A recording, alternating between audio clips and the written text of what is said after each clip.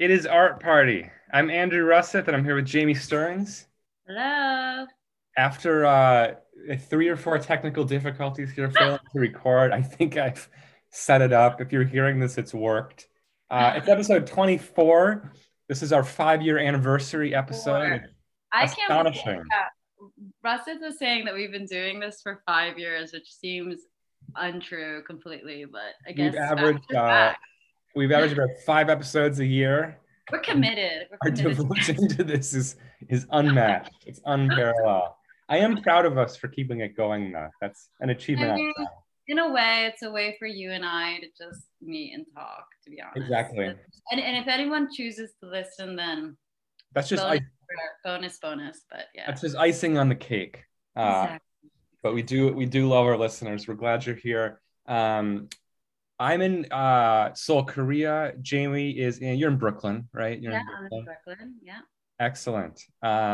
It's been a while, and some big shows have opened, so we thought we'd start there.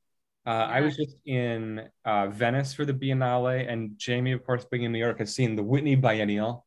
Hotly anticipated. I think both shows were delayed, right? Venice was delayed by a year, and the Whitney was delayed by what, 6 months or something, or at least a little No, bit, well, or the maybe a last one was in year. 2019, right? The last one This was was in 2019, so that's a 3-year gap 2019. as well. Yeah, something like that. Was it 2019? Am I remembering this I think correctly? that's right. I think that's right because it certainly wasn't the pandemic when it happened. It wasn't Yeah. wasn't 2020. Um, but what was it like? What We was the want when we do biennial first. I want to hear more about Venice, We can start honestly. with Venice. We can start with Venice. Yeah, it was Yeah, so so Venice. let's talk Venice. I feel like only because one is it's sexier, it's Venice. And you've been a few times, right? You've gone multiple times. So you're not like it's not spring chicken for you, but I've never been to the Biennale. So but it's all, I have to say of all the biennials, it does have this like zhuzhy vibe, maybe it's the Totally. Italiano aspect, but even like something like, obviously Documenta is like super like rigorous and like serious and cool. Yeah. But the Venice Biennale feels like just Euro chic. It's Totally. like it's what is it, channels, whatever, and like Italian stuff, and it just has this kind of like another level. And what is the golden line? There's a golden Right. line Well, yeah, given. any show that gives out golden lions and has people pose for them like they've just won like film prize or something. Yeah, and I feel like there's like this kind of like, it's not like Miami Basel vibes of like parties and looks, you know what I'm Yeah, saying? And like things like that. But there is this like air of kind of like con festival or something, totally. like more like Totally. liken it to this kind of Euro sophisticated arts glam, lots of like riche, like, fashion, like mode kind of thing. So yeah, tell us about, for those like me and those that are around the world or whatever that have never been, tell us about it in general, and then tell us kind of Totally. how was this iteration. Well, what I always like about the Biennale is that it has, as you said, like such a weird format. It has like the golden lions they're giving out, which like of course don't really matter. I mean, it's not like anyone's ever really like, got won the golden lion and then suddenly, I don't know, moved to a new level. Maybe. I don't think that's how it works really. But I think it is interesting that there's this kind of old school system. And then the fact that, there's the central show, which spans a giant building in the gardens, the Giardini in Venice, and the Arsenale, the old shipyards, which this year was curated by Cecilia Alemani. And then you have 80 plus, maybe this year 90 pavilions from different nations. And then you have all of these weird collateral events, some of which are great and some of which are horrible, kind of riffing on the theme, or different curators or galleries showing up. And then all the museums have big shows, usually kind of sponsored by galleries. And so there's just like a comical amount of art. And even though it's like in some ways super exhausting, I think it's super fun to try to like run through it all, see what surprises you, see things you've only seen photos of. And then because it is, yeah, this kind of like meetup event, one thing I love is that by maybe Wednesday, right? You get there on Sunday or Monday. By like Wednesday, people are talking and you're kind of like, oh man, like you have to go see. I mean, last time it was like the Lithuanian Pavilion, this crazy opera on a beach. And you'd never like, think to seek that out, probably unless someone told you. Um, so yeah, where things kind of spread by word of mouth and you just see so much.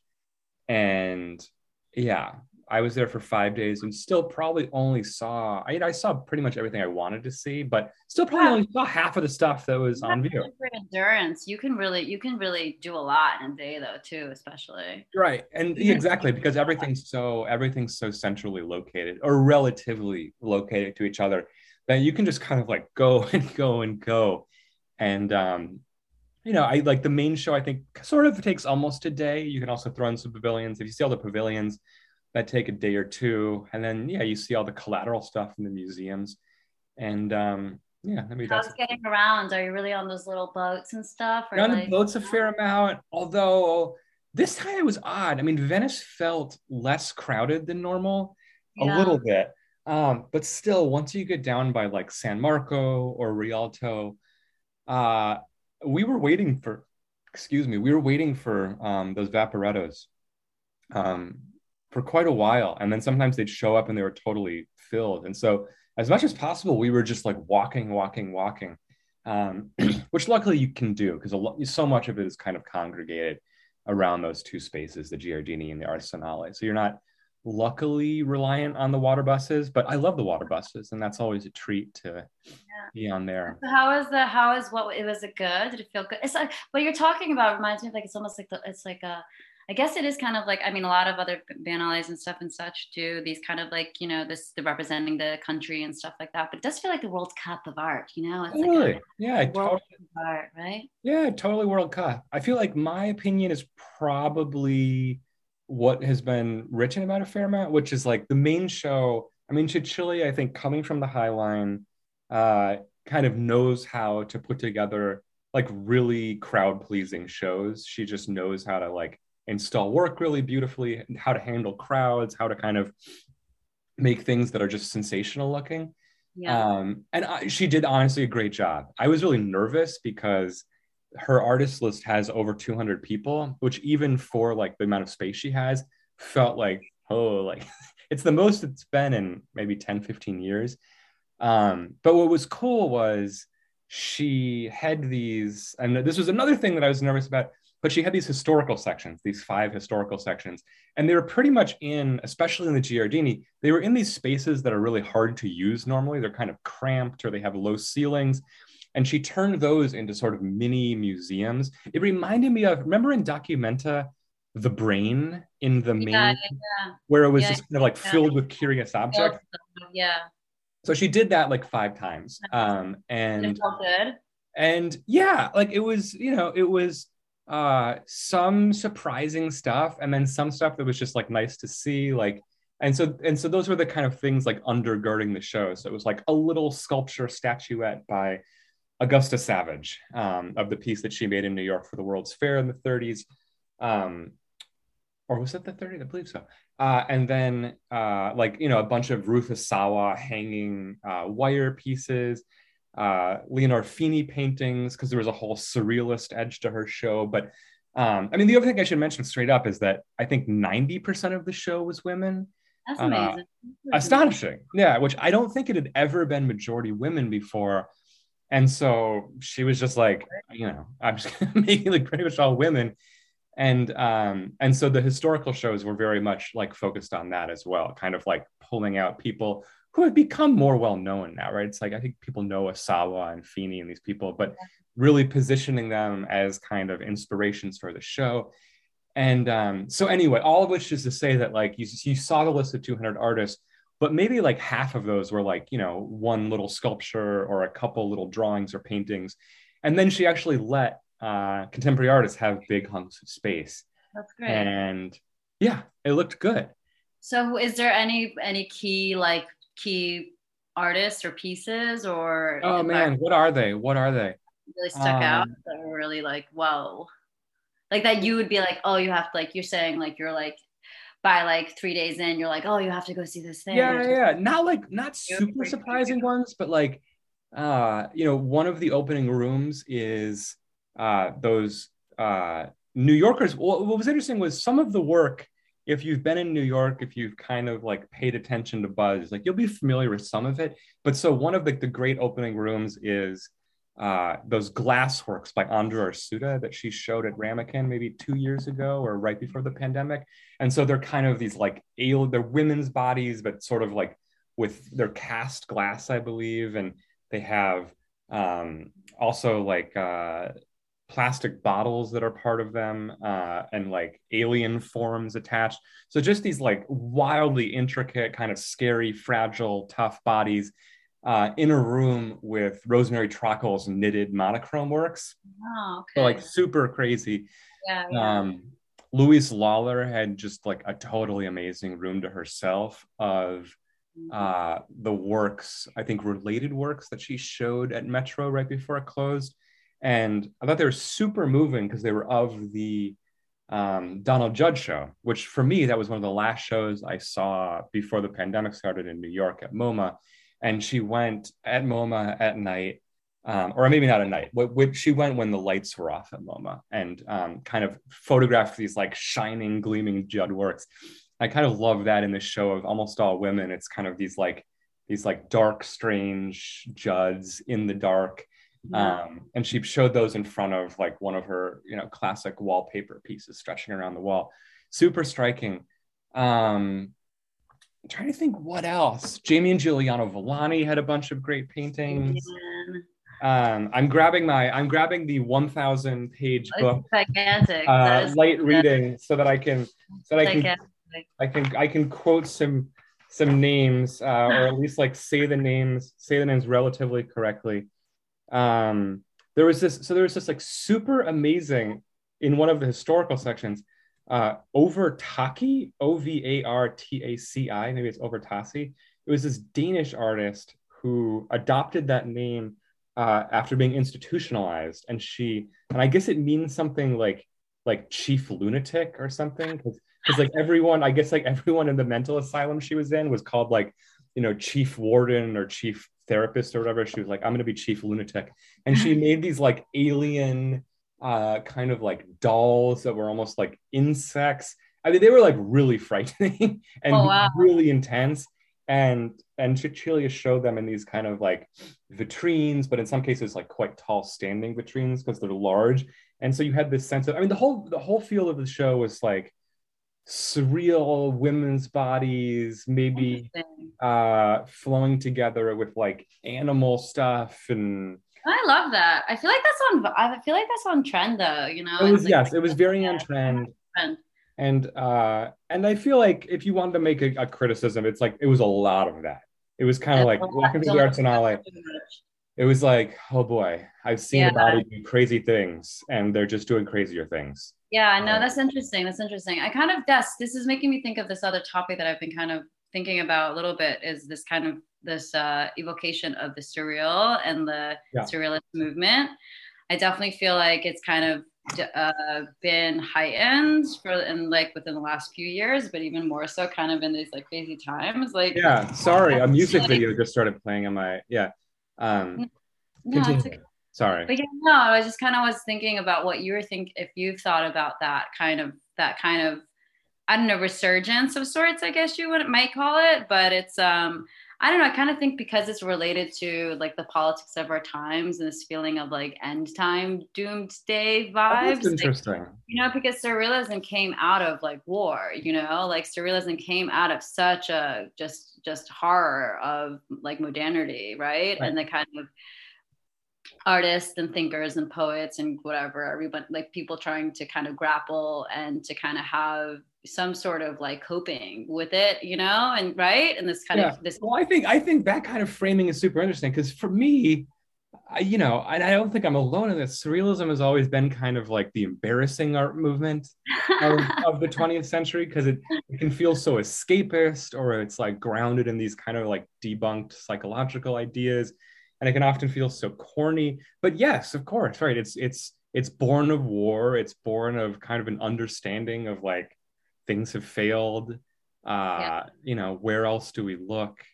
And I think it's like this concept of absurdity and the kind of it definitely has like these weird connotative things, and because it's such a like Euro male centric kind of in terms of historical like I don't know, like I don't know, could like the canonization of it. But there, you know, as we know, there's been this rewriting of all these different women that are in that genre that really made, you know, impacts and stuff. But this overall arching thing of, you know, this crazy, weird, absurdist times. And I feel like, you know, it's not about comparative. Like you can't compare the now to the then because it's just impossible, right? Right.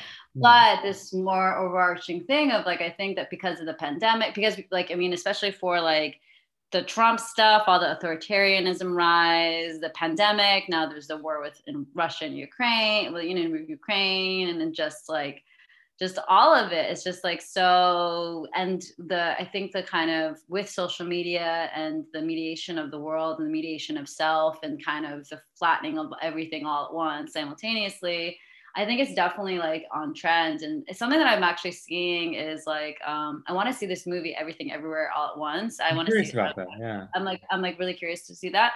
But just the concept of like parallel universes, multiverse universes, these, you know what I'm saying? This kind Yeah. of like strange, like alternate reality scapes, you know, and it's not done in this like cyberpunk, like Gibson-esque kind of way. It's not Yeah. like in that genre. It's more in this kind of like absurd, ridiculous, like just, Yeah. you know, Gumby, like just LSD way. Totally. And I don't know. I think that there's definitely like a reasoning behind that. And I think that that's also like, you know, we can think about the use of the body that's been so prevalent. Mm-hmm. You know, obviously there's so much wrapped in that with sales and blah, blah, blah, but, Totally. you know, the markets of the art. But also I just do think that's kind of this idea of body sense relationship of like being in like of reality or tactility of reality and the kind Yeah. of like stretching of that. Yeah. So I don't know, something that I've been thinking about. I haven't really articulated it. Obviously I'm blathering here, but yeah, what do you No, think? I think it all makes a lot of sense. And I should mention, so yeah, the main show was called The Milk of Dreams, which was a children's book written by Leonora Carrington, the great surrealist. Yeah. And so yeah, there's a real dreamy feel to the show, but it avoids for the most part becoming like really escapist. And it's there's a lot of work that is very much like as you know, you're mentioning like kind of the tactility of bodies or the kind of sense of being in a body. There's a lot of work with like scent to it, or even having to do with like ecosystems of like humans among nature. Like Precious Okuyoman has this kind of like incredible, she's built a kind of like mini river. It's essentially the last work in the show. You're almost outside on the water in the Arsenale, and you're in this dark warehouse. And yeah, there's rocks, there's streams, there's planted things, and so you have this sense of like being in nature. It's quite immersive and at the same time extremely surreal. And so there's this Yeah. sense of like creating new worlds, I guess, but hopefully not having it be utopian or naive, I guess. I mean, she's planted, I think, sugarcane, and there are all these references to slavery and colonialism. And so it's kind of like, yeah, how do you weave together the political and the surreal in some way? Do you feel like this iteration of the Biennale was more like just like full on in terms of like monetary scale of production, like just like That's such a good, yeah, I feel like the show for sure benefited from having an extra year. I don't know this, but presumably that would help the budget. I would think having an extra year to just raise money to maybe readjust things. And so it was just a much better looking show than normal. yeah, I think partially that has to do with probably, you know, Cecilia is Italian. She kind of knows how it works. yeah, Her husband's done the show, so they have a familiarity with like how yeah. yeah, how it all runs. But yeah, it was extremely handsomely presented in the way that sometimes elements of it can feel like a little scrappy or slapped together.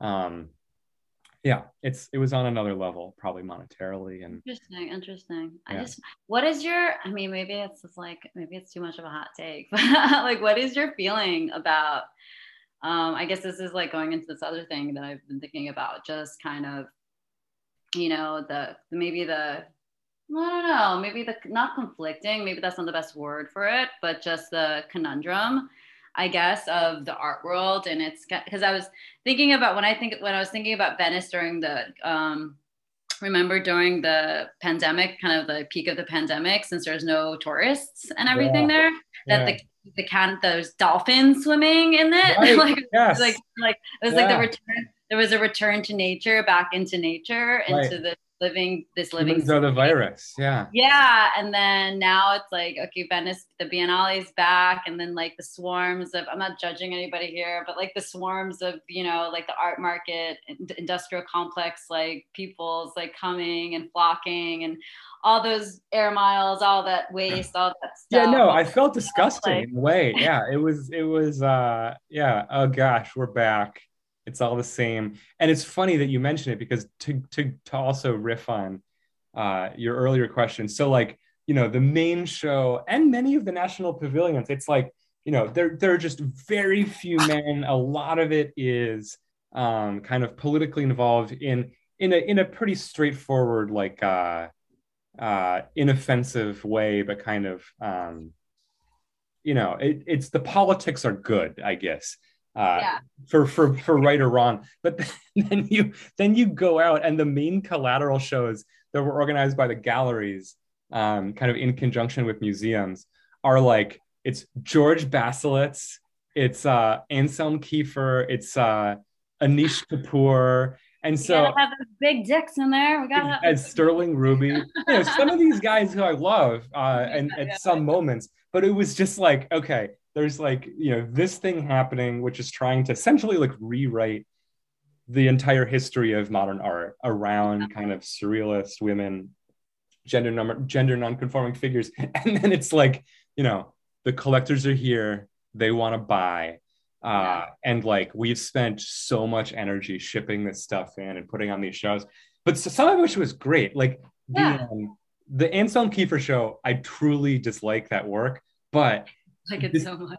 it's like so comically easy to dislike. However, this show was it honestly ruled. Really, So it was really it was amazing. in the it was in the Doge's palace, the Palazzo Ducale, like masterpiece of Gothic architecture, the ultimate tourist draw. Yeah. Um, and how tall are those ceilings in like the Grand Council room? They're like, I don't know, they're gigantic, right? They're like 5 stories tall. And Wow. and he made paintings that are floor to ceiling. And so you walk in and you have to walk through pretty much the whole palace. And then you get to the Grand Council. There's the giant Tintoretto paradise, and you're like, whoa, that's real art. That's serious. And then you walk into the next room, and it's just gigantic Anselm Kiefers that are like classic Kiefer. They're like, smoldering ruins of like, but honest, and they're like covered with gold. But like honestly, they were so over the top and like ridiculous. It was kind of like a man meeting his moment. It Yeah. actually it stood up, Yeah, and that sounds great. It sounds like it's almost like hearing a big blast of organ music or something. Something, exactly, yeah. like it's like all It's encompassing kind it, of. it just Yeah, it's like a Wagner opera suddenly. yeah, It's just like yeah, exactly opera. Like, whoa, there's like a 1,000-piece orchestra on stage, and like it's just gonna like kill me. yeah, yeah, yeah. Um, I can't help but be blown away from it. Yeah. so yeah, there was that dichotomy. And what I loved is I guess the paintings are so big. I mean, they're trying to sell them. Gagosian's supposedly trying to sell them, but they're like literally no one else has room for these. Essentially, they're too big. And so he was supposedly talking about like sinking them in the lagoon or having like a ritual burning of them. So we'll see what happens to them. But I think that's up for a while. I'd recommend Amazing. people. Sorry, I'm trying to make the banging noise stop upstairs. If you I can't even hear it. I hope. Um, But that sounds incredible. But this is really, yeah, no, I like. I'm loving the keep. I'm loving the. This is kind of interesting though. I think that like the other day I did this like an MFA like walkthrough thing. Anyways, nice, so I nice. did this thing. It was sweet, and but and it was like just meeting artists. It was sweet, and but one of the artists was like an abstract, like a really just old school Wow. abstract painter doing these really discreet, small, kind of very, very like really great abstract paintings. But I was like, this is like a breath of fresh air. Like I was Oh, like, because so many art, which is fine. Like so many artists are doing, this kind of surrealist, strange yeah. body like figuration stuff, a lot of Oh, painting and like some kind of craft sculpture vibe stuff. yeah. It's all great. I'm not saying that, I'm not knocking any of that, but then just to see kind of this really, really, really like intensely dedicated, all I'm trying Yeah. to do make an abstract, is perfect an abstract painting. I was like super, like it felt like drinking a really like fresh glass of cold lemonade on a hot summer day. Ah, It felt yeah. so good. And it's not Ah, because I love abstraction so much. It's yeah. not like that's not my cup of tea really. Yeah. But it just because of the trends of things. And it's almost like I can imagine like, you're in this kind of like world building like environment, which is amazing, necessary and potent and super like so essential to have that conversation within a context like this. But then Yeah. also seeing these kind of other these the good old boys of sorts, but then kind of and seeing them at their like the most at the extremities of that Right. can also feel really like, I don't know, really good counter and a really good Yeah. Yeah. relational Yeah. structuring. Oh, Good. I'm so happy to hear you say that about the abstract painter because I felt the same thing recently, seeing some young painters here in Interesting. Korea just getting it done, and it is so refreshing to see, and then and yeah, the fact that the Biennale is that large that you can kind of, when you need that antidote, go find these things. I think is so lovely. And then before we end the subject, I also want to mention, that reminds me, like one of the most incredible works in the show is by this artist named Mira Lee, who's a young Korean artist based in Amsterdam. And she's not an abstract painter, but she's also this great counterpoint, because so much of the work is, a pretty positive form of kind of like, surrealism, as like, it's liberating me. It's right. It's kind of like allowing me to connect with nature, or allowing me to be political. And she has created this, it's like, I don't know, 10, 12 feet tall, maybe, this rack. And it's essentially covered with these kinetic sculptures, which look like unidentifiable organs, essentially. So she's taken the kind of like surrealist body thing to like its total like ridiculous extreme. And they're these like grotesque organs that are pumping away, and they're like shooting out like, I think it's like paint pigment of some sort, and it's dark, kind of red. It's earthy colored, and it is just like one of the most disgusting things I've ever seen. And so you're seeing like all of this like classical kind of like feminist surrealism, and then she's just like, I'm just going to give you like raw organs, and it feels like this moment of um just like pure darkness, evil, this thing Oh, churning away. And you're yeah. kind of like, okay, like there are also like dark forces at work. And there's something also someone was telling me, it was like, there is something very loving about it too, because it's very like well crafted. And there are these kind of organs that are maybe trying to survive. But it was just like, okay, the future is here as well. This Yeah. is like Yeah. incredible, Yeah. incredible work. So No, I love that. That sounds cool. That sounds really, really amazing. Yeah, no, the kind of that gore. We need, yeah, it's we need gore. It's the gore. gore. We need the Yeah, gore. We it's need the like you, gore. you just need You some know, gore sometimes. you do need some gore. That sounds amazing, man. It sounds awesome. I mean, like, and okay, just before we wrap it up, how was the food? Oh my God, what's the food and great? Can you It tell me was a little great. bit about the food? People are always, or sometimes they're kind of grumpy about Venice, because like, I mean, there's so much bad food there, and you can get Yeah. tired of the little, what are they called, the cicchetti, with the the little small bites. But we ate really well, and because it wasn't as crowded, like we were able to get some last minute reservations and just eat tons of pasta. Is there a And specialty in Venice? Is there like a culinary you specialty see that this, you see the squid ink pasta a lot. Um, and so we got some of that. The dried cod that they whip with olive oil is just like so Ooh. delicious, and sort of with polenta. That was amazing. Did the classic stereotypical Harry's bar with the bellinis, and lots of tiramisu. We're tourists. I'm just eating all the tourist food essentially. But Yeah. it was so good. And then the other thing I should mention, I'm gonna Google this restaurant right now. Um, so I get it right. Before we went to Venice, we went to Padua, and there's this amazing restaurant there called A Banda del Busso, like a band of Busso or something. It's like the name of the family. And they have two restaurants. And if you're in Padua, this is for all the Italian listeners or for the listeners going to Venice, Padua, right, 30 minutes away by train. This restaurant was like so good. It was mostly seafood. And we just had like delicious, freshly caught, seafood pasta, and they specialize in grappa. And so we were just Oh, drinking yeah. lots of grappa, getting extremely, fired up with A grappa. little bit warm on the inside. No, but I want to, before we get out of Italy, though, this reminds me, I saw on your social media a Giotto. Oh my You, God, can you? Because like I am like secretly been obsessed with Giotto since I like learned that he's they like amazing. they like lived on the planet once many Yes. like centuries ago, and I was like, this is like the number one amazing freak star that started it all, kind of, he's always been Started it like all. a real like guiding, like a lodestar guiding post, whatever you want to call them. Yeah, tell us about the Giotto. Can you like Holy where, shit. why, what, explain So text? Yeah. I wish I had the book handy. Oddly enough, I'm gonna grab the book. Okay. Oddly enough, Zwerner put out this little book about the chapels that he did, written by Ruskin.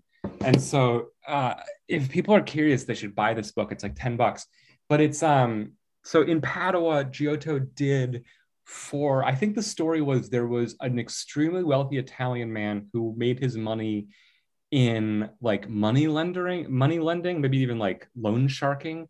And so Ooh. his son, to atone for him, was like, well, I need to build a chapel, which apparently was very popular at the time. You would atone for your kind of parents' sins by religious commissions and so forth. And so he built this giant chapel and had the young Giotto come over, who was already at that time, this is 1305 maybe or so, Wow. said, come decorate this chapel. And it's an astonishing thing. It just looked incredible. It's Yeah. like it tells the story of, which this was news to me. It tells like the backstory of the Virgin Mary's life. So it's about her parents, and how her parents were having trouble conceiving. And so her father goes into the wilderness. There's all sorts of prayers. Mom also gives birth to the Virgin. Mom gives birth to the Virgin Mary. Anyway, all of it to say it's this series of over 30 panels on the walls telling this story, and then the ceiling itself is this kind of beautiful, very strange blue color, and there are kind of stars in the sky, and you just imagine like, holy shit, this thing has lasted for what, 700 years, and you can imagine being there like in the in the 1300s with candlelight or something, and it's like, if you're on the fence about religion, like that would probably send you over the edge. Oh my um, gosh. Oh, it's and amazing. and the And how feel is it preserved? Is it it's well been pretty preserved? well preserved. I mean, they do this thing where you do have to like book in advance. They put you in kind of like a airlock so that you can have the temperature adjust. It's not that high tech, but they like seem to be trying to keep the temperature and moisture level in there still, and so it's in good condition, I guess. There are a few panels that are a little washed away, but the painting is so. I mean, I am such a degenerate, like modern contemporary art person, that like I don't have the full vocabulary to like get into like how the historical context and stuff, but Yeah. the paintings are this remarkable mixture of there's this weird lifelike quality to them where like I think it is like some of the earliest work where you see on their faces like of the people in the crowds in these paintings, or even on Joseph, Mary, her parents.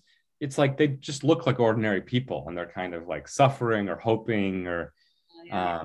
you only get 15 minutes in there, and so Wow. you're So kind yeah, of like, what can I see? absorb quickly. They let in. It's nice because they don't overcrowd it. They let in maybe 25 people, And it's a reasonably sized chapel. It's not like a small chapel. It's very soaring ceilings. And it's kind of miraculous that it still exists. Yeah. It was part of a larger complex where the son lived, and that got torn down. And sometimes good stuff survives. But you'll That's love this incredible. quote. You'll love this quote in the back of the book from Ruskin. This is he's like, this book is, the writing in it is hilarious. He says that, like, his whole thing is, he's like, Giotto, sure, like, we've become better painters, like we know perspective now and we can do, but he says that Giotto, kind of like you were saying, he says Giotto was like one of the greatest men who ever lived because he like understood religion and how to translate it into art as no one had done before. And so anyway, his quote is, it's like the greatest tribute ever. His love of beauty was entirely free from weakness, his love of truth untinged by severity, his industry constant without impatience, his workmanship accurate without formalism, his temper serene and yet playful, his imagination exhaustless without extravagance, and his faith firm without superstition. That's I so nice. mean, what else can you want from an artist? That is just, I beautiful. mean, I do love that. It's quite lovely. But what the hell does Ruskin know? I don't like this. Oh no, no. Reading this book, I'm just like, I have no idea I'm what just he's like, talking about. it's like, I, I sorry. I'm just like, I'm like, I don't know. It's almost like anthropomorphization of animals, which right. is a big. I think it's okay to do because I do it all the time. My cats definitely have souls and spirits Sure. and personalities, but I do feel like in terms of historical figures and things too, I think the historians are quite hysterical of Yeah, how no, much. especially Ruskin Yeah. and no, but it's funny, like, even like there's certain parts of the paintings, like, you don't really understand why, but he'll just be like, this is the least good panel. This panel is horrible. Giotto messed this one up, and you're like, what are you talking about? Like, I don't know what's good. So, but it's a fun I love that though. I love that though. I love that though. That's so great. Oh my God. I do. That's amazing. I'm so happy that you're also good to see that though, because honestly, that's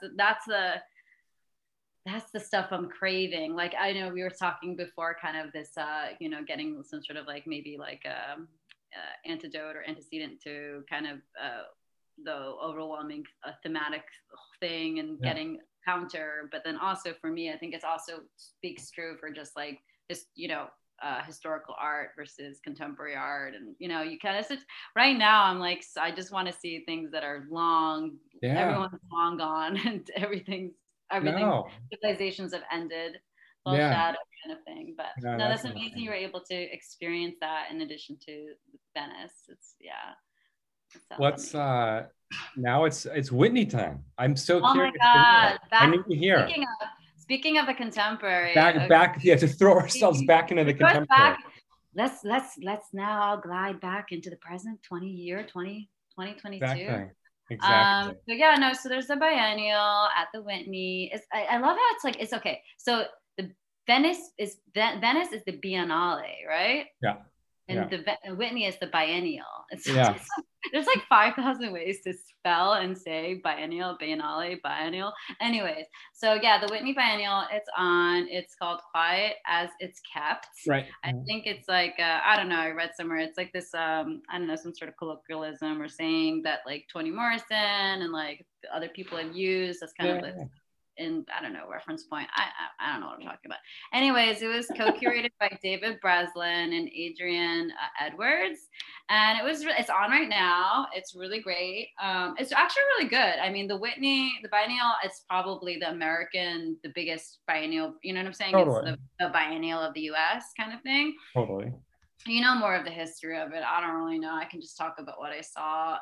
Yeah, I went with my friend the other day. I went like during just like regular hours. I didn't want to like. I wanted to see it for And it real. was good. You liked it. Yeah, I did like it. So essentially, like, yeah, there's like multiple floors, but really it's like just two.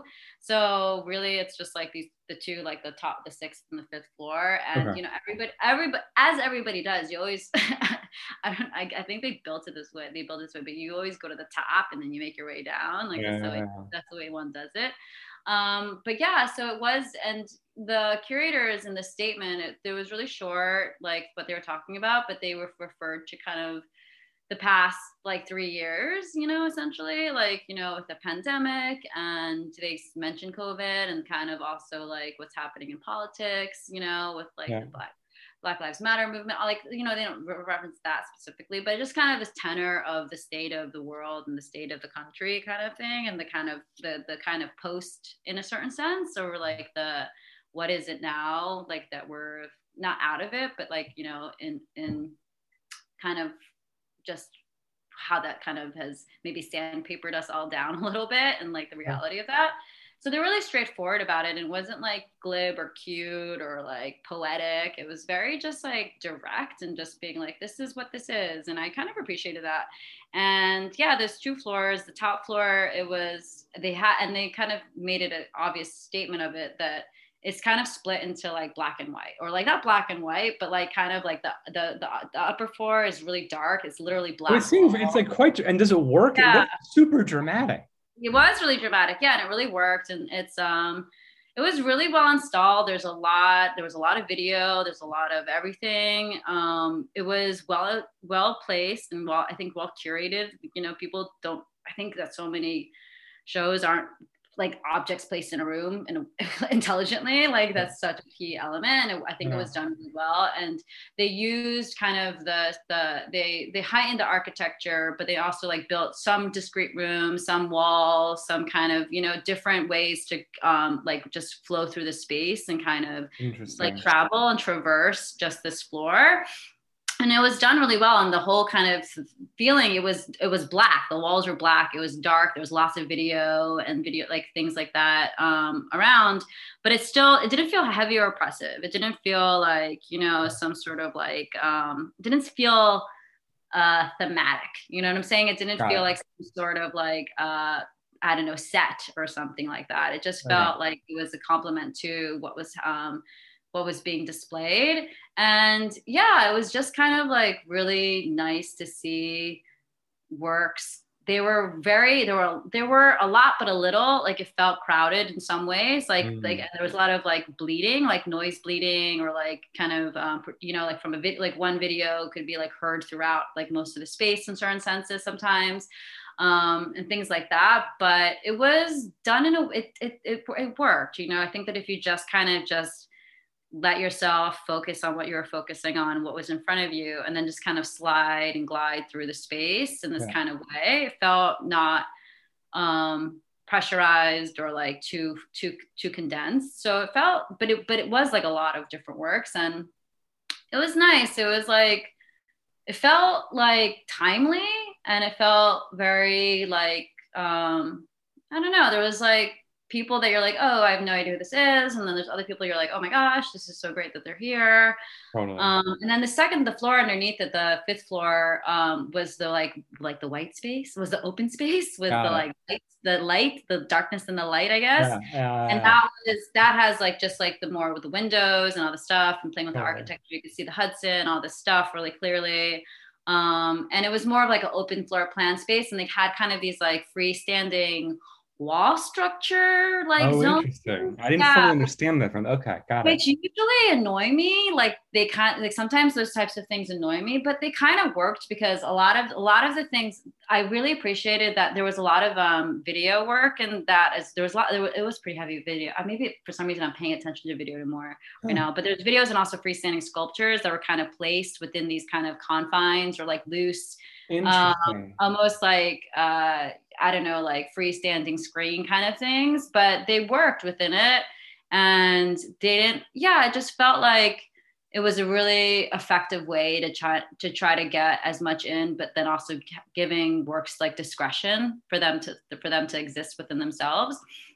And yeah, it's like very much like, I don't know, it was a nice, and there was a lot of mix of like some artists that are like born in like the 90s, and like some artists that were like, from like this, they're born in like the 60s or later, you know what I'm saying? So it was this really intergenerational mix, which I know is the purpose of it. And I think that they did a good job. There's definitely like works that were like politically inclined and specific, but there was really very much like, the biggest takeaway that I had overall, without like really rationalizing it or overthinking it, was my feeling was like, the thing that I thought, I was like, there are so many people making so many things in so many ways, and that's wonderful.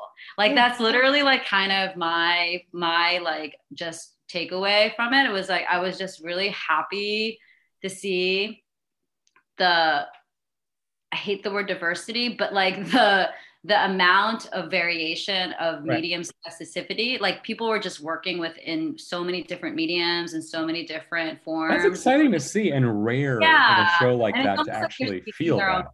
yeah, and they were speaking their own language. They were creating their own language, like languages through the mediums in which they were working with, and they're building, creating their own world. And obviously, you're only getting a snippet of every Sure. artist's practice. You're getting a Sure. piece or a thing, Yeah.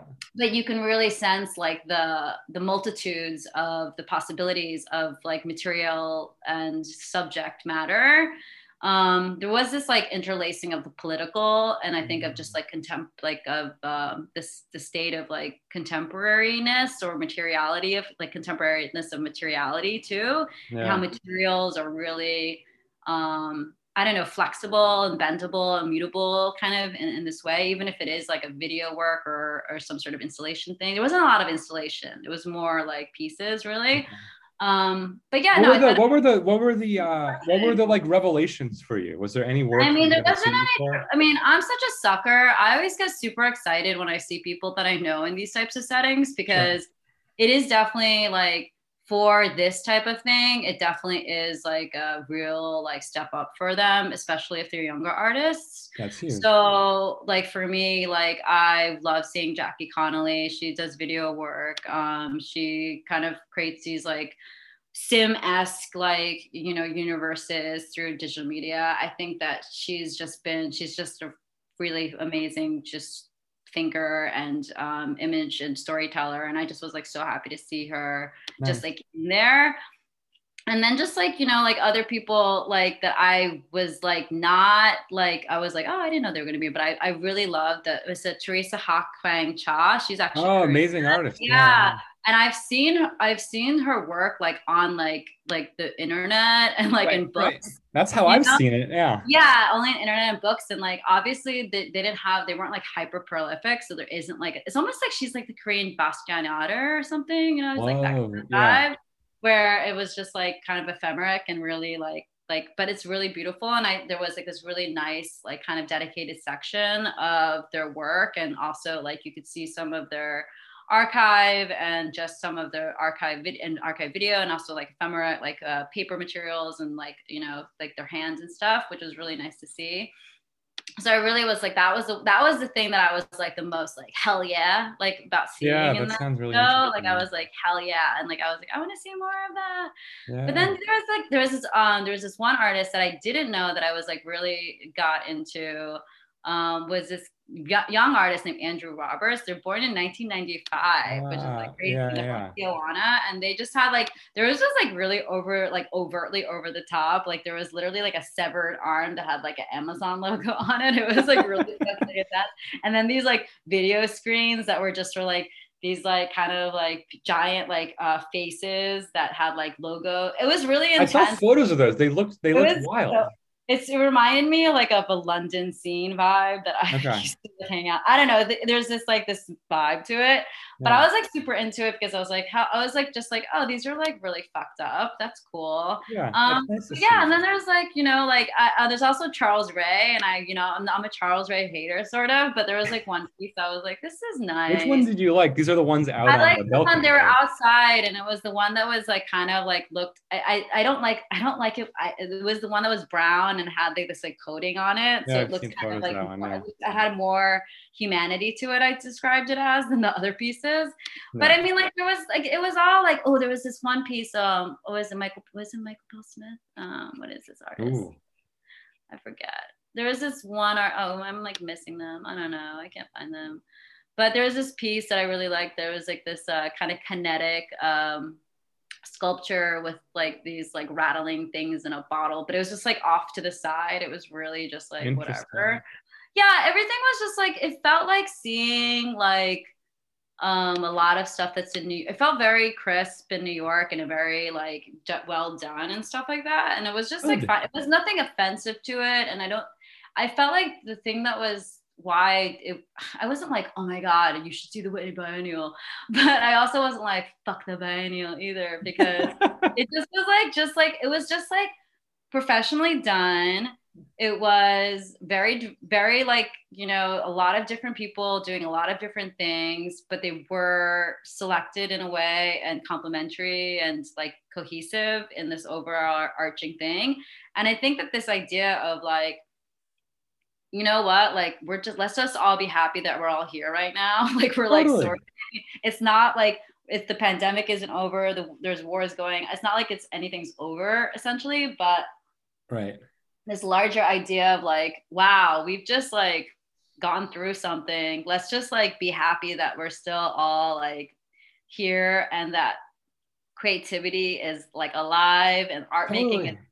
art making is thriving and Artists ideas are still that, chugging along, yes, and yeah. ideas are being generated and there's so many different mediums. There's photography, there's sculpture, there's text, there's this, there's that, there's the world's your fucking oyster. It's Yeah. like, and I think that that's like for me like kind of something that's I think this idea of the contemporary of nowness of like that we live in is that like everything is relevant, nothing's relevant, anything could be art, nothing is, you know, but at the Right. same time it's just like in the end of the day it's all about effort, it's all about Mhm. commitment, you know. And it's like yeah, it's like it's not we're living, it's not like, you know, like the older times of like American art like kind of is always like trying to solve or reflect something in a certain sense in this kind Yeah. of like specific way. Like probably like the biggest, not the biggest, but like, you know, like think about pop art or you think about AbX or you think about like the big meaty like Yeah. art, American art movements. They're always like in reaction towards or against or Yeah. whatever, you know? Yeah. Nowadays, it's like, what's there to fucking, you know what I'm saying? There's so like, what's there to fight? You know what I'm saying? Like just what we're not trying to, you're not trying to fight against the tide of some overarching, like monolithic thing. It's more about like, okay, like, is there room for all of us to do all Right. of the things? Right. Right. And I think that was something that is really like, it's really essential to like have that potential for and that Yeah. open-mindedness for, because Yeah. like if you think about it, like there isn't going to be like a, it's just wide open. It isn't as wide open as obviously it should or could be, but it is wide. It's way more wide open. We're not like, you know what I'm saying, fighting against like these things. And there's just a lot more voices in the room, and there's just a lot more like variety and Yeah. possibilities. And I think that that's a good thing, you know? And Yeah. what you were saying about kind of how it felt crisp and kind of very New York in some ways, to me, that's sort of all you can ask of these shows, or that's what I really like to see in these shows for Venice too. Because I always think about like, the Whitney Biennial is something where people who are not going to galleries end up there. And so it's like if they can get some sense of the larger world of art, that's, we could quibble with some of the inclusions, but if it's like sort of interesting art that's being made, Yeah. that's probably pretty good. Like Yeah, as for sure. for the art industry to kind of say, here's what we're up to, and that's how Venice felt as well. It was kind of Yeah. like, here's what's in the air. But here's my question about the biennial. My impression, just like looking at some photos, reading some reviews, is like, does it feel like there's a move away from like the figuration? Like, is there a pushback against that toward a kind of abstraction or more coded language, or is that not the case? I don't think that it was necessarily against figuration. I think that it wasn't for painting though. You Got know it. what I'm saying? Got it. Like I think maybe that's like there was some paintings. You know what Yeah. I'm saying? Yeah. There was, but and they were fine. They were good. They were Yeah. good. They're fine. You know, but it's like it wasn't making a state. You know what I'm saying? It didn't feel like it was. It was just so much variety. It's like going to a fucking Costco and being like, you want this, you want that, you want this, what Yeah. size? You know, I know, it just was such a like, it was just like, it was just so much. It wasn't like, there was a lot of video. There was a lot of video. But other than that, there was like kind of a de-emphasization of all like of a specific genre, you That's know? interesting. And I think that because, right, I don't think that it is like, but the thing is, this isn't what this is, what you're saying is like, that's not the job of what the biennials, you know what I'm saying? The Right. biennials what the gallery is doing and the art market structure and the art market trends, like that's one thing, like that's a thing, right? Yeah. And that survives, that has its own kind of ecosystem and it's whatever it needs to have to function and survive within. The biennial, like, you know, they're not supposed to, like, I guess that in some instances they can, like, I remember the last one was really crafty based. I was like, oh Yeah. God. Anyways, I was kind of annoyed with, I was like, they can be this like countering, but it's like, for me, it's like, what are we fighting against? You know what I'm saying? Like, what's there to butt up against, right? And so figuration's not going anywhere. Right. It's never going anywhere. It's never gonna die. Yes, it's really on trend and all this other stuff, but like, whatever. You know what I'm saying? I don't think that it was like necessarily like countering of a countermeasure against it, but more, I think it's just kind of, yeah, as you're saying, almost like a temperature check of just That sounds great. Just the like capacity of making and the capacity of still having this dedicated drive to explore material and to explore form. Yeah. And yeah, so be it. So I thought it was like, it was fine. It was unoffensive, Right. which might be, I don't know if that's a good compliment, but it was very digestible. I went with a friend. They said, I forget what they said, but they said something hilarious. But anyways, I forget. I'll have to ask Mike. But no, it was very, like, they weren't as like chill with it. They were more bored. They were like kind of bored with it, which was like kind of, I wasn't bored. I was just like, it's fine. Like, let's get a drink now. It's like, you know, it's like, I was very much like that. But I kind of do think that like, yeah, I do feel like it'd be cool to be a little bit more gnarly and things to be a little bit more gnarly in the city. I think that everyone's trying really hard and just I don't know, pretend that they're I don't know, survivors of it all. Just everyone just stop it. I don't know. Yeah, some more weirdness would be yeah. A little bit more dirt and grime would be nice, but it is what it is. But I don't think that you would like, I think you would find it very, I feel like you'd be very indifferent to it. I feel like you would appreciate. I think my reaction would be similar to you. It sounds like, it sounds like perfectly competent and kind of, things being presented that are worthwhile and not super argumentative, not super, and maybe that's just right for the time. I mean, it's been an exhausting period.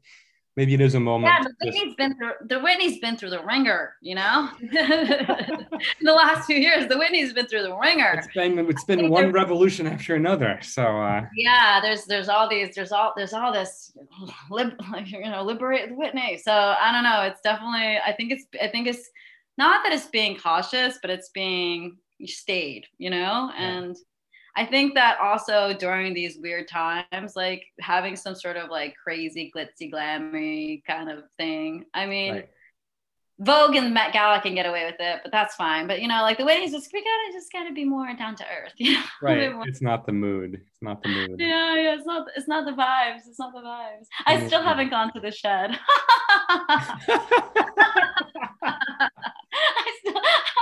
That would be a good button or something. I've never been to the shed. I mean, I still can't believe I went a couple times, and I still just can't believe that place is real. The shed. I still haven't gone. Actually, do you remember when they were? I mean, this is such a dumb question. Maybe I'm just out of touch with the New York and stuff. But does that thing actually roll? Wasn't the idea of that thing that like the shed could open up? Or I've never seen the shed open up. No idea. The whole thing seems like a boondoggle. I know it's by that Roach building that people jump off of. I just don't. It still feels like dystopian hell over there. You know what I am excited for, though? The one thing that I am really excited for, Robert Colescott is going to have a show. Wow. At, I think the New Museum. That's great. Which is a bit of a shame because the New Museum is like the worst building to have any show in. But regardless. Well, that might not be bad. You get a bunch of but Colescott. What a great artist. And he was I think he was the first American artist to win the Golden Lion. Wow. Back in the day. When Phyllis Kind represented him. Legend. Absolute legend. I mean, that's going to be, that I'm excited for. That's very exciting. I mean, you look at some of those paintings today and they're still shocking paintings. They're I shocking. kind of like, you look at some, I'm like, I don't really know what's going on here, but they're fantastic.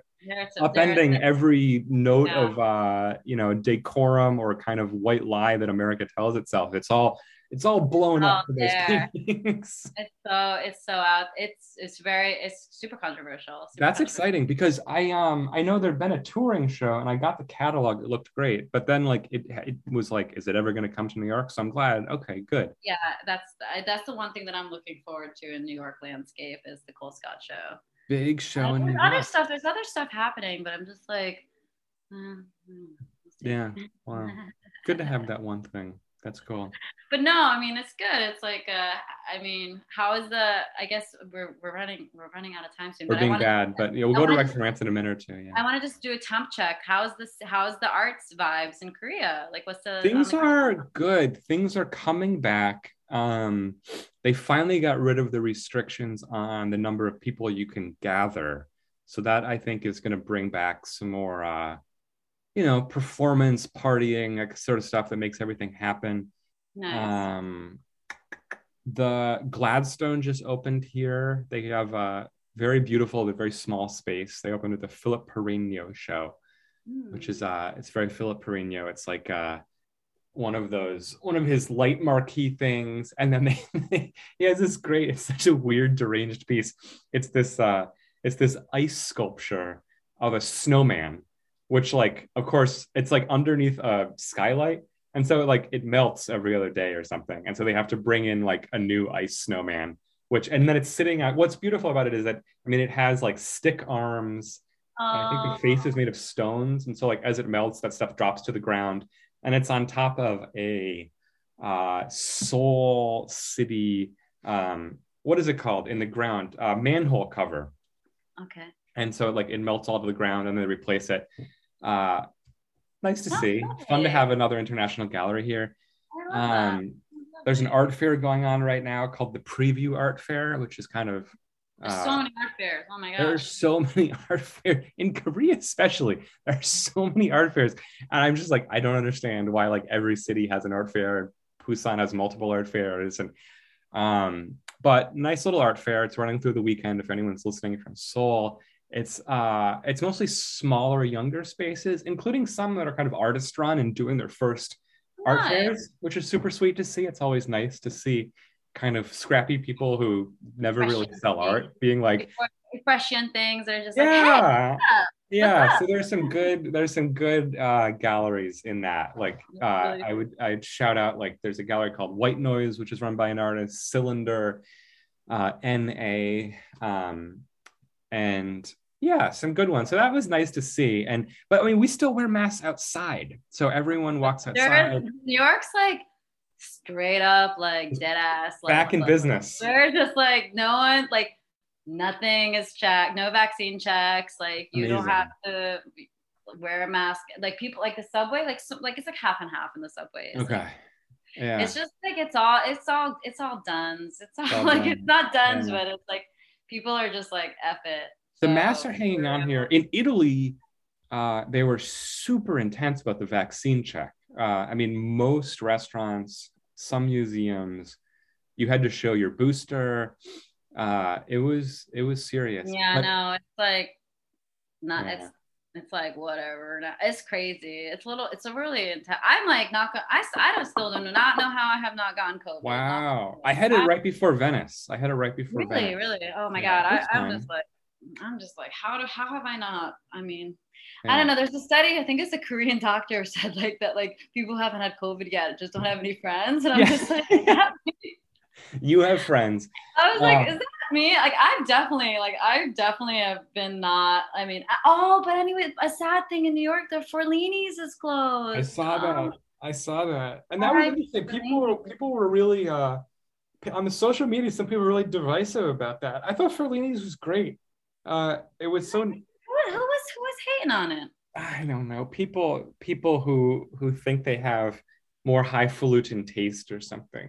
I thought it was great because it was just normal. It was just like the drinks that they would serve. The old bros would serve you up. Man, oh my gosh, they were strong and they were big and they were I mean, it was not crazy cheap, but the amount that they gave you, wow, they Oh, were quite. And then the Mozzie sticks there. Sometimes, exactly. they've had the best Mozzie sticks in the world. Other times, it's just frozen Mozzie sticks. But anyway, it's sad. It's a Exactly. No, sad, that's very sad. That's sad thing. But that. anyway, but yeah, no, but it's cool. It's like I mean, it is what it is. But it's cool. That what's it called? DeRoja, aka formerly known as Bodega, moved to Little Italy in a new spot. It's super Wow. cute. I love Okay. Little Italy. People sleep on Little Italy. Like it's fun. Like it is so Yeah. much fun. If you just embrace it, because like I think that like New Yorkers are just like, oh, it's such a tourist thing. But like if you just like once every like 2 or 3 years, just embrace it and like embrace the inner tourist in you and just don't have any like arrogance or like Yeah. whatever about it. It's so much fun. And there's this incredible bar. I have no idea where it is. It might be Mulberry or Mott, one of those streets. There's this incredible bar that a lot of Sopranos and like gangster movies and like, whatever movies have. Ah, But it's not like a tourist trap. It's a real like kind of like locals place. yeah. And on Friday nights, they do the most amazing karaoke. And there's these regulars. And there's this one guy who's like this straight up crooner, sounds like Bing Crosby, like Frank Sinatra, Wow. like Dean Martin. It's incredible. It's like literally like hearing like them like back in life. And there's this like kind of fat, short Italian dude who like looks like he's just like he's like sweating when it's like freaking freezing outside kind of vibe, with like Oh like my a God. choking their neck, like incredible looks. That But he sounds does the most heavenly. incredible opera. Like he like literally does like Pavarotti, like karaoke. Whoa. It is epic. It is so amazing. I whenever like I happen to be down there on a Friday night for whatever God forsaken reason and I have time to kill, I Yeah. literally just ask the hawkers of the restaurants. I'm like, "Where's the bar where they do the karaoke? They sing Frank Sinatra and the opera." And then they like tell me, and I always forget exactly where it is. But it's incredible. It's the most Everyone amazing thing, knows. and it's like it's not full of. It's just like literally like you can tell like it's like the same group of friends that go like week after week after week. It's amazing. So Highly Little Italy, I'm recommend. glad to hear Little Highly Italy is recommend a place that thriving I don't know where it is. It's just in Little Italy. Just ask the hawkers. despite Anyway, despite the closure of Ferlini, it continues to thrive. yeah, And that's great that's still great they moved telling down you there. I didn't know that the rechristened bodega was down there. That's good. anyways, okay. You want to do Rex and Rant? Let's do Rex and Rants. Let's do Rex and Rants. Okay, do you want to go first? Or you want me to go first? You want to go first? I'll go first. I'll go Okay. first. My rec is it is I have to open my phone so I get it right. Uh this is like so maybe corny, I don't know. But I've always wanted to read the Bible. I've always wanted Oh, to girl, I hear that. I was like, I need to do that. it's like I in college I had to read portions of the Old Testament and portions of the New Testament, but very small. I've Yeah. always been like, what's actually in there? You know, you gotta get to church occasionally, you read little verses. And so I got this great app and it's so fun.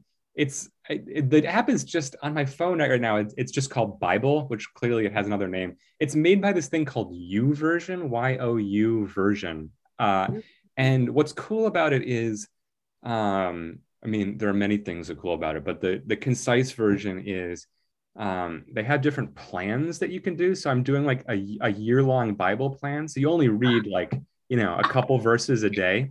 Oh my Uh, God. and it's great because like I live in a high rise, like a classic Korean high rise. So I'm always waiting for the elevator or I'm Yeah. always like waiting for a bus or something. And so I just like read the verse while I'm waiting rather than like, I mean, I still like, dick around on Instagram and stuff, but it's great. And what's cool about it is besides that, they have like 20 different translations. Oh. And so you can read like the more literal, you can read like the King James classic, you can read ones that are more poetic. And so if you like one, you can be like, okay, like, what else might it other way, how else can we interpret it? So yeah, if you ever want to read the Bible, they also have like shorter plans. So if you're like, I just want to read about things that are going to like inspire me. Yeah. Like, we just had Easter. So if you're feeling like I want to have my own personal resurrection, they have like the resurrection plan. So it's all about like rebirth via Bible and and all of these What about the doomsday plan? There's some like doomer. probably, I'm sure they have that. Oh, that's the stuff I really like too. Like they do have some of the apocryphal stuff, which I love reading that, where it's like, The seven horsemen of the apocalypse. That's some. yeah, I love it. That. I mean, people don't. Some people know, but I am a practicing Catholic, so I'm into yeah, this. I'm into this. yeah. No, I thought about you when I was doing it. Mary medallion that I wear on my neck. So Nice. I didn't realize that. interesting. It's interesting. So yeah, you Yeah, no, I Virgin. feel like Yeah. God is trending. Like people, I've been saying this for years now. And then like when Kanye was all like, I'm like doing this God thing, I was like, I told you people, God is I trending. know he's made it huge. He's made it gigantic. I've been saying this for years. God. I think that there's going to be a return. I think that there's going to be a huge return to religion in terms of all cultural aspects. I definitely think, I think that people need some sort of feeling of place, and I think also like this concept of tradition and stuff like that. There's good and obviously there's a lot wrong with religious structures and especially certain things. But you know, I'm for it. So I would love to see some religious art, contemporary religious art, done very sincerely. Yeah. I think that would be nice. All of the art is made because of the religions. Yeah. Like anything that was good is like from religion. I mean, I truly to feel like I don't know. I do think that there is this kind of maybe but there's probably good essays and theories and such, but this idea of feeling inspired, or there's a vastness or there's grandness or something, and evoking this kind of unknowing. I think the science has definitely taken a space for that because of the vastness of the universe and the unknowing of that. But I definitely think that like it's a core kind of like humans need to feel small and in awe, and it's like kind of, and then having to like be facing that. And I don't know, I think the concept of like real inspiration or sublime or some sort of like, thing like that really is a huge motivating factor that is really productive for creativity, Absolutely. And that this, I don't want to put us too far afield here, but have you seen the show at the Brooklyn Museum, the Andy Warhol, like religious show? No, I haven't. I'm so curious about it, kind of focusing on his Catholicism. Written off the Brooklyn Museum. I know. Well, it's crazy. It's a crazy place. They do crazy things there. That's so mean of me to say, but I just feel like it's just like a Target. It's like a right. It's like a Target. It's cause. It's like I just don't take it seriously at all. Yeah. But you're right. I do want to actually see the Basquiat show. I know that it's so like whatever because it's Basquiat, but like the show that his family put together. Oh yeah, I'm curious about that. It looks cool. Like I like that I'm curious about just that angle of it, even though I know that it's like Basquiat, like whatever. But I don't know. I think it's whatever. Yeah, no, I like the more personal touch and the. But anyways, so going on with the Warhol religion show, because Warhol was super religious. Yeah, went to church, and I think either met the Pope or made a point of like watching the Pope speak when he came to New York. Or I'm mangling the story here, but yeah, was it deeply religious? And then you look at a lot of the work, and they're icons, and they're they're all about worship in some ways, and there's the Last Supper, the final works, and yeah, so interesting. It's the good stuff. I swear, I think it's going to make a huge. People need to just embrace it, but I'm ready. Times, it's almost like religion's radical because we're so secular now. So it's like this. Yeah. Well, right. Yeah. For sure, the right feels that way, right? They love that. Like, they love the kind of counterculture of. But I think that the left should, be narrators of that story. Because I agree. Add a more humanistic twist versus it being bludgeoned to the rights, however they use it, it's crazy. Like it's not right. Totally. So against anyways. But no, that's the Bible. Who knows? My wreck is the Bible. Now imagine you're like waiting for an elevator reading Bible verses and like different like the old Latin, like the translation. My review is it's very good. I like the Bible. There's a little bit of more repetition than I would like, but otherwise very good. I love it. I mean, I was literally thinking the other day, I was like, I've never I feel like I've gone to church enough and done all this, like that I like feel like I've sort of read the Bible, but like I haven't really, I've never sat there and like was like, I'm going to read the Bible. It's just not something I've done, but. Download the app. Some crazy stuff in there. Some crazy stuff. I mean, it's we'll see. I don't know about you. Maybe one might, I don't know. We'll see. 10 minutes today, Jamie. Okay. So my rec is not, it's different, but anyways, it's kind of related to what we were talking about a little bit.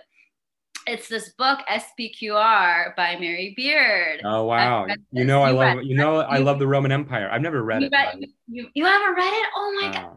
Russell, you would go bananas for it. I know. I took seven It is years of an Latin. incredible Yeah. book. I'm not quite finished with it. I'm like a little bit over halfway.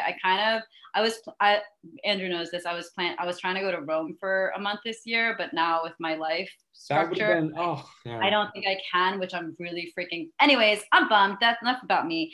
But I've always loved Rome. I've always loved ancient Rome. Andrew and I used to listen to this podcast, Emperors of Rome. I don't know if you Classic. listen. Classic show. It's so good for people who do like Rome stuff. That's a really great podcast to start. But this book, SPQR, it's about ancient Rome. It's like not, it's like goes for a very specific, like literally like the mythology of like Romulus and Remus. And Mary Wow. Beard, she is incredible. Like I want to like have martinis and hang out with Mary Beard. Right. She's She just a prodigy of knowledge, a yeah, font she's font of knowledge. a freaking scholar amongst like just the giantest brain in the world and Yeah. can do everything. Okay, so this type of like prismatic, all-encompassing thinker. But this book and the way that she writes is so incredible. It's like juicy. It's like very Yeah. like it's very like almost like a soap opera. Like Wow. it's so accessible. It's so like just like page turning. It's literally a page turning historical nonfiction book. It is that good. I want to read it. I can't put it down. And like then there's the plates and like she gives you this, she like spills the tea about like, and then this philosopher and this writer and this interpreter and this person's story. But she's so cutting and like her judgment of like, well, that probably isn't true, or like there's been evidence to show this, but she does it in such a like throwaway, like not nasty, like just so quick and sharp. She's so sharp. It's literally a page. It's a page turner. It's a historical page turner, and you learn so much, and you feel so like you see how the thing that's been really the thing that's kind of surprising. I mean, obviously, I don't know why it surprised me, but kind of like you see the kind of constancy of the human condition of like of avarice, greed, lust, like death, murder, like revenge, like all these things, and how like in terms of like a lot of it of the kind of I'm in this kind of sections where it's like talking about kind of the formalization of like the modern concept of like the Senate and the kind of origins of all the stuff and the players in it. But then these like kind of like the stories, the nepotisms, the kind of motivations, all this stuff that's so pressingly now and so full of our current like political climates and everything else. It's so like just like we haven't changed an iota. Like like it's the same thing over and over. We do the same thing over and over and over again, and it's kind of it makes, instead of that feeling suffocating and like impossible, or it feels extremely like calming to me. I don't know, maybe that's just my personality. That makes sense. I find it extremely just like, like this glass globe we're on spinning around. It's just going to keep, like it's just going to keep going, and it's going to keep iterating, and it's going to keep evolving, but then devolving and evolving and devolving, and it's like we're doing the same things like over and over again. But it's kind of beautiful to kind of see the endurance of humanity like through it all, and like the ever like pressing desire for there to be like, I don't know, some sort of like betterment or something, even if it's regressive in the time. It's really fantastic. I highly recommend it. I think that people that one, if you're someone who really loves like nonfiction historical books, read it. It's incredible. If you're someone who doesn't like, and like if you don't read like nonfiction books or like historical books, like read this. It'll feel like such a palate cleanser. It's so accessible. It's so fascinating. And even if you don't care about Rome that much, it's just spicy, like just a lively family drama.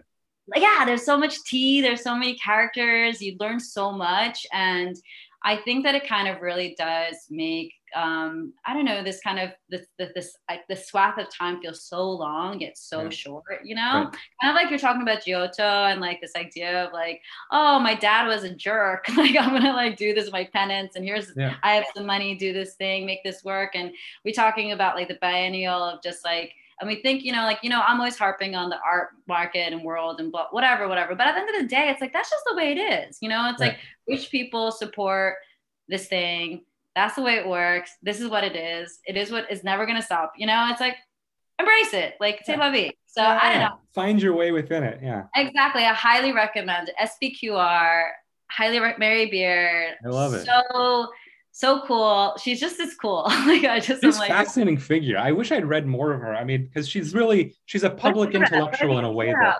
Yeah. What is your? I've only come across her on like BBC shows when I'm watching, you know, just like random thing about like, here are great artifacts of or cultural sites of the Roman Empire. You know, she'll pop up, and then I've always been intrigued by her because she'll always write about, right, she was getting harassed online, right, and she's really fought back against all the trolls and stuff, and I think made that one of her causes, which is like not a field, I mean, it's an important issue, not something I'm like deeply involved in, but she always when I come across those op-eds and stuff, she's always seems to be enjoying herself a lot, kind of tussling, and I'm like, where do you find the time? You know, you're like having martinis, talking about Roman history, you're writing these books, and you're just like fighting with, I don't know, bots or incels online or something. It's a fascinating life.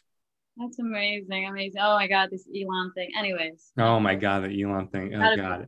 I'm both like so interested, and I just also don't care. It's like, whatever, you know. Fascinating character, really. Next episode, we can devote one to.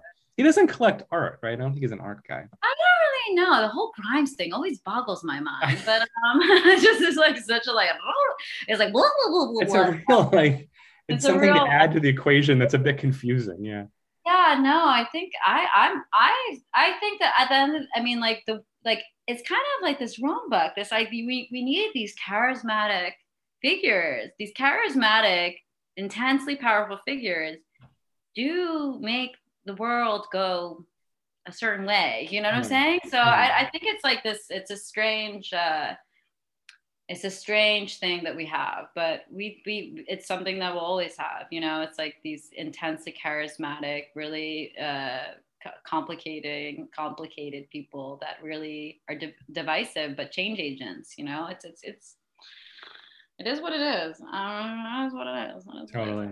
Well, anyway, maybe by the next podcast we'll know what he's doing with Twitter, and we can gosh, you know, you're not on there, which is why I don't do the Twitter, but you do. Right. You do.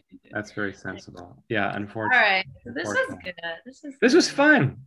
Thank you for everyone. Yeah, thank you everyone. And I don't know, so we Art Party Pod at gmail.com. artpartypod@gmail.com. Yeah. Like subscribe. Please leave a review. More than anything, subscribe. We only come to your ears like maybe twice a year at the most. Right. So it's not a big ask. 90 minutes twice a year. You know, we're committed though. We're committed. Yeah, it's going to be going on for the long haul. But thank you for tuning in. This is episode 24. We'll play the outro music and hopefully be back before too long. All right. Bye. Bye.